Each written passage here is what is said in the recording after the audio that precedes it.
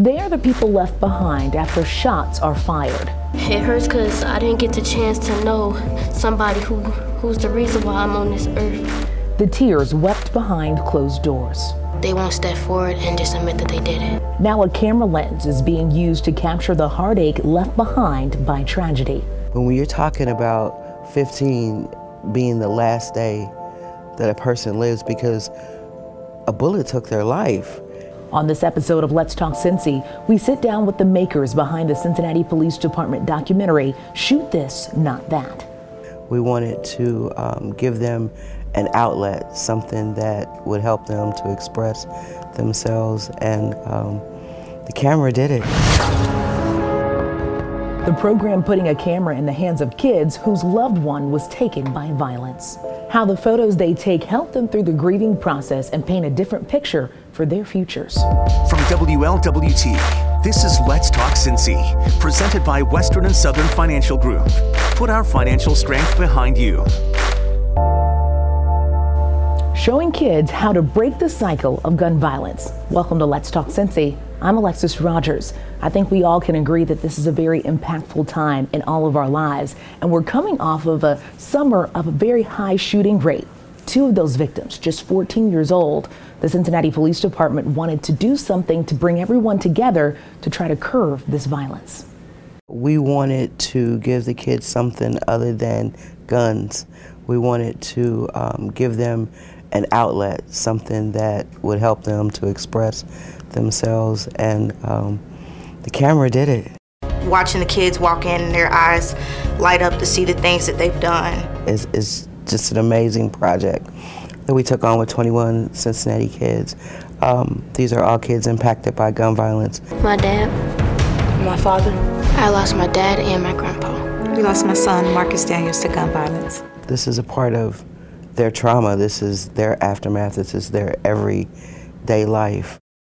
Spending 11 years as a homicide detective, you know, most of the time when we deal with the families, we're dealing with moms, sometimes dads, mostly moms, and the children seem to be forgotten. We assume that children are adaptable and resilient, and they are, but they need a lot more, and we wanted to reach the kids, and this was a way, through Photo Voice, to let them express themselves, and also a way to touch that no snitch mentality. The no snitch mentality hurts our community in so many ways because it allows people to hide in plain sight. No one can save us from us but us. One of the things that I think that is important to articulate is that it's oftentimes not the first time in a family that a loved one has been murdered. So you kind of see this progression, like, well, what happened or what didn't happen for this child? Why now is this child in this situation? You know, and people come up with all kind of different ideas and opinions, like, well, they were in the wrong place at the wrong time. There's sometimes not a wrong place and a wrong time. To just be a kid in Cincinnati, to be able to go out in the park, you expect to go outside and come home. You know, these are the things that we just think about, that you should just have these regular liberties to be able to do. And it's not always that. And you understand the context behind the numbers. Mm-hmm. What numbers do you think will surprise people the most, especially in this documentary, but just in general when it comes to violence, especially against our youth? Wow. So I've put together some stats from like the last 5 years, and 2019 was the top of the line for us in regards to young adolescent murders. We've always had sort of the baby deaths, and you know, that's horrific. But when you're talking about 15 being the last day that a person lives because a bullet took their life, it's kind of hard to comprehend. Like Jen was saying, like, we see the mothers all the time, you know, we see them come out for the vigils, you know, we see the community outreach advocates. We never really see these kids. And that was one of the huge questions that we asked, like, well, where are the kids in the family? So in our unit, we try to go all in deep with families. We try to understand, you know, how you got to this point. You're here now, unfortunately, but how do we help you to get to your next place? How do we help you recreate your whole life that your loved one has been murdered? And never really seeing those kids. And so I ask families every day, like, well, did the victim did he have children? You know, does he have siblings? You know, oh, they're fine, they're fine. Just because people can't really wrap their minds around where they are. So not alone take care of somebody else. And I kind of see that there's some trends that we have going on. So research says that if a kid doesn't receive some sort of intervention from a trauma this significant, if there is no specific intervention, these kids are more likely by 14 to be in the juvenile justice system or worse. I saw that last year. I witnessed in the courtroom with families, teenagers under 18 charged with murder. And doing a little research on a couple of the kids that I saw last year, they had parents that had been murdered as well. We've known for years that we had to do something. We just had some ideas, but never really any backing or funding to put behind it. And this was just that opportunity, like the epitome of it all. Shoot This, Not That is something. It's something. It's different, it's unique. Nobody done it before. You know, everything that we pretty much did around even being able to develop this process was pretty, you know, based on evidence, of course, based on research, but it was just all of us. Everybody that worked on this team, every kid that was a part of this group, everybody had to give a whole ton of themselves, you know, to go inside places that they necessarily wouldn't talk about. And that's what you'll see in this documentary. It's like the inside places that people don't talk about. Adults like Jennifer and Karen are just part of the reason Shoot This, Not That is such a success. Next on Let's Talk Cincy, the young people becoming an ear to the kids and teens healing from trauma.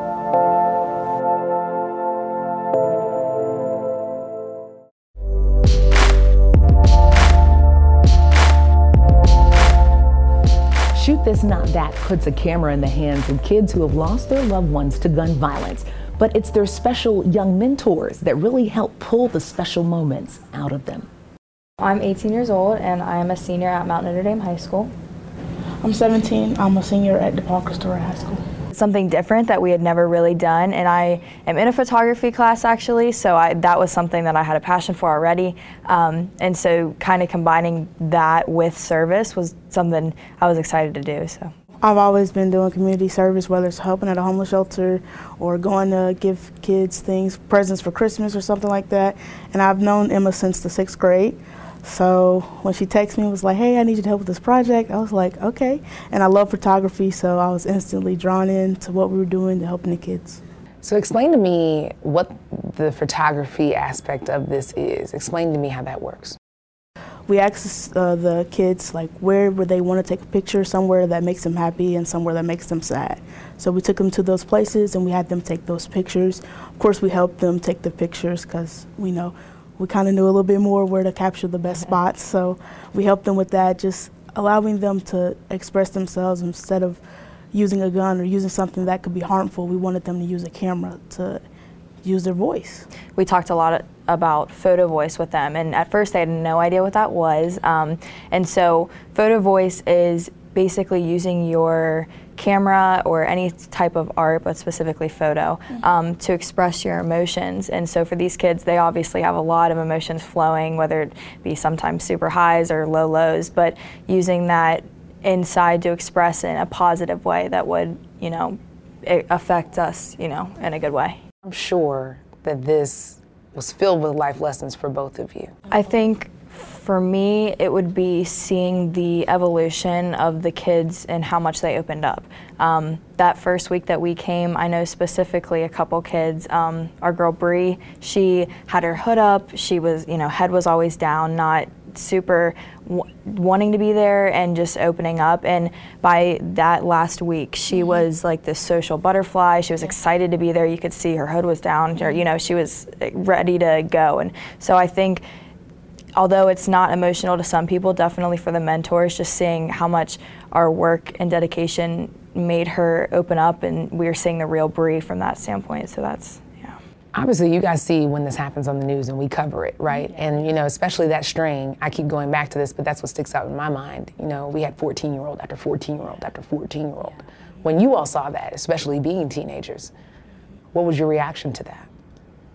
So I think for me, especially before this experience, I just would have been like, oh, another bad situation. They probably came from a bad home. There were bad influences. But I think from this experience, it's so much more than that. So seeing those kids, it's not always their fault. They, you know, we're lucky to be raised with good morals, and we're guided in the right direction. And a lot of these kids are not. Just that, like Karen said, a lot of them come from parents that have either been murdered or have done the murdering, and so they don't know any different, and they're not learning that that's a bad thing. So when you're not blaming the kid that they're a bad kid, it's just that's how they were raised. And so that's the whole point of this project. I feel like it's to change that social norm for them and kind of change and show them that they are worth it, that this is all worth it in the end, whether it's the big picture of obviously stopping gun violence in the end, but just each individual kid is definitely worth it. They're not a bad kid, it's just where they are. They have so much talent and so much intellect that's inside of them that they haven't been able to bring out. And having this project and being able to bring out of them is just, yeah. It's so amazing to see that bond that they have and the perspective that they're also bringing to the table. I think that's what really makes this project so special. Up next, how the project helped the kids of 2 Cincinnati police officers fight crime for themselves.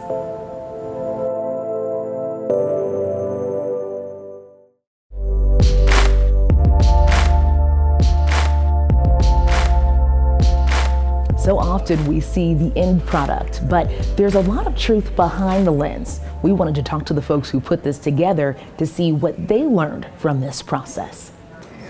Speed. All right. Queen, do me a favor. Clap one time right in front of your face. I think the biggest takeaway that I had from this whole project was the fact that, and the goal of this film was to dive into what's left of the families. And it's not, you know, once the headlines die down and you see the shooting of the victim and you see their picture, you don't see the rest of the family. After the news cycle is over with, you have children and relatives and friends of violence that have to pick up their pieces and pick up their lives when they've been impacted by something that's so final. All they know is that spot at the wall where he was assassinated, where he was murdered. But now we got 2 young men that are trying to figure out how to become men, surrounded in a family full of women because somebody senselessly killed his father, killed his uncle, and now they don't have a direction. Within these tragic crimes, we find the humanity behind the compassion of what these officers feel and the compassion that the social workers deal with the kids. And they really become, you know, seeing it firsthand and watching the footage and the interactions and everything, they really become, you know, their children. They kind of take them in as well. So this program offers these mentors to give these kids direction. We taught them the things that they need to know to be young leaders in their community. I think one of the biggest takeaways for some of the children that they didn't realize is through taking these pictures is they've found a new skill and they've found a new passion and they found a new outlet. And even at the premiere that we had at Xavier University, there were kids that showed up with their cameras still around their neck and snapping pictures of everything. And so they found something that they've really, you know, latched onto. Watching the kids walk in, their eyes light up to see the things that they've done. It was amazing. And they were like, we did it. And, you know, and that's how I felt standing there watching them is we did it. We made this happen. My main hope for this film is that it truly does change the city and it opens people's eyes, and especially to the no snitching mentality that, you know, the officers said it best, that being a witness to a crime is being a witness. It's not, you're not telling on somebody. If you know something and if you see something, you need to say something. And I pray that, you know, if there's people out there that have seen this film, that they feel the pain that these families are still going through, even years after these murders. And there's so many of them are unsolved. And I just pray that if we can solve one case through this film, that we did our job. It's really the people that are behind the lens that are truly the heart of this project. And it doesn't stop just there. The kids of 2 police officers answered the call to serve by getting involved with Shoot This Not That, bringing a very fresh perspective. So how did you guys even get involved in this? So my mom's a Cincinnati police officer, and so one day I was in Karen Rumsey's office with her while she was picking up something, and Karen asked me, or my mom told me to tell Karen about my capstone project that I did, which involved Photo Voice. And so I told Karen about it, and then Karen said, oh my gosh, you have to do it with these kids. And then that's sort of how it all started with Karen and Photo Voice.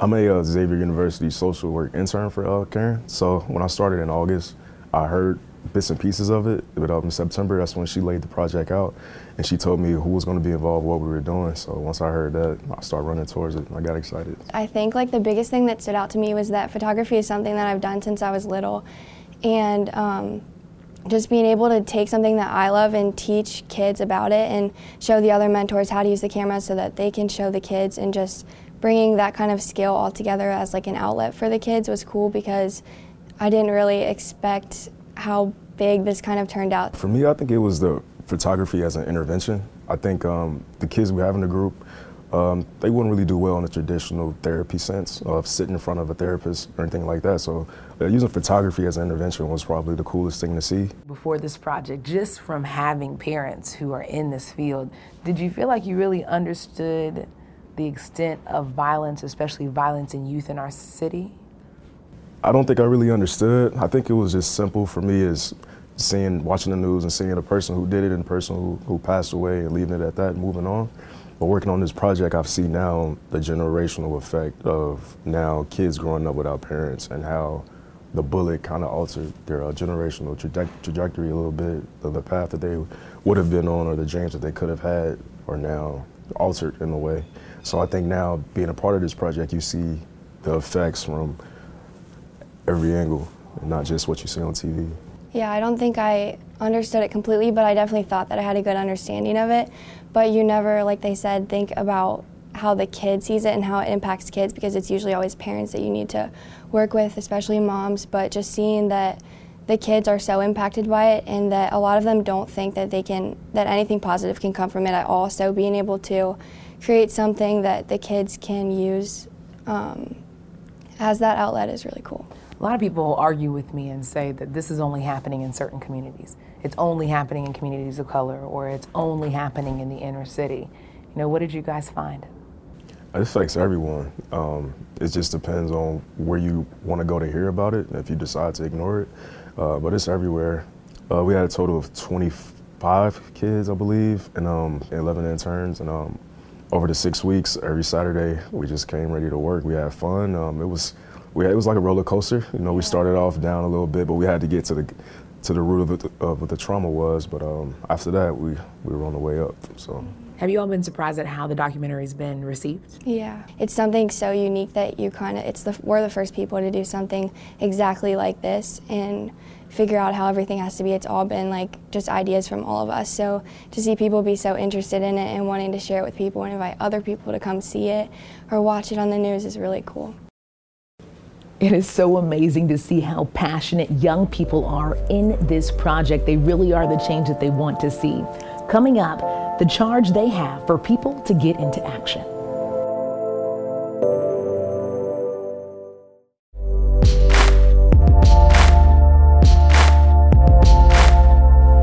It's been amazing to see all the creativity and the hard work through each stage of this project, but it's all for one purpose: to really have a change in the city of Cincinnati.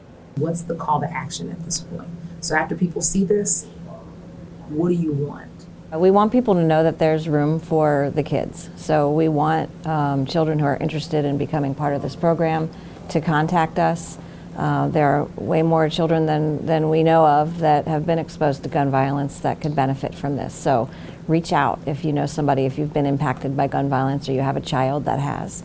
And we want you to be aware. We want you to get educated on see something, say something, and honor those people that come forward to talk about the cases. Cases can't get solved. Our investigators are one of the best in the nation, but we can't do it without witnesses. You know, these are really people's lives. You know, some of the kids in the program that will never meet their fathers, that will never, little girls that'll never dance with their dads. It's real personal. And there are people out here that have the answers, and maybe they just don't know how to come forward. It's so important. You know, when you look in a kid's face, you know, it's like, to me, it's a call to be accountable. I have to be accountable for what I know. I just want people to know, you know, when you watch TV at night and you see what happens during the day on the news, just think past what you see as far as who the victim is. Just think about who's left behind a little bit, and the kids who are now without their parents a little bit, and see what the next 10 to 15 years may be like in our city if we continue to do this, and we continue to let kids go without being helped.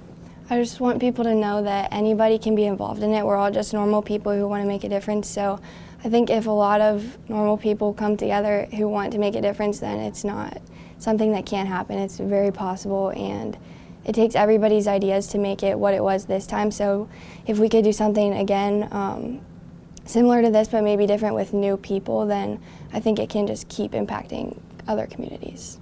All of our actions have effects, you know, negative or positively, and so I just think people need to see that this is even worse than we see it. I think in the media, there's a lot of gun violence, and you see every day, oh, this person was shot, this person was killed from this, and it's become normal, and we need to reverse that normalcy and realize how serious this is. Step up. Like, there's kids out here who need help, and the parents obviously aren't going to do it, and they don't have mentors. Step up, let them know that you're here, because that's kind of like what we had to do. Like, hey, I'm here. I know you're going through a hard time.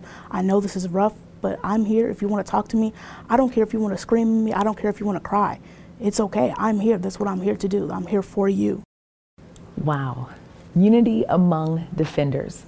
As you can see, this is definitely a program and an effort that's going to grow throughout time, really having a kitchen table conversation about an issue that's very real in our community, which you know is what we like to do here on Let's Talk Cincy.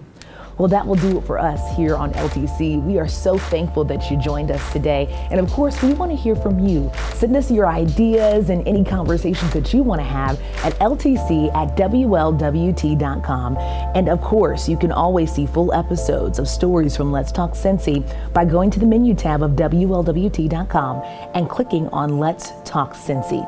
Of course, we will see you next week for another Let's Talk Cincy. And remember, stay encouraged.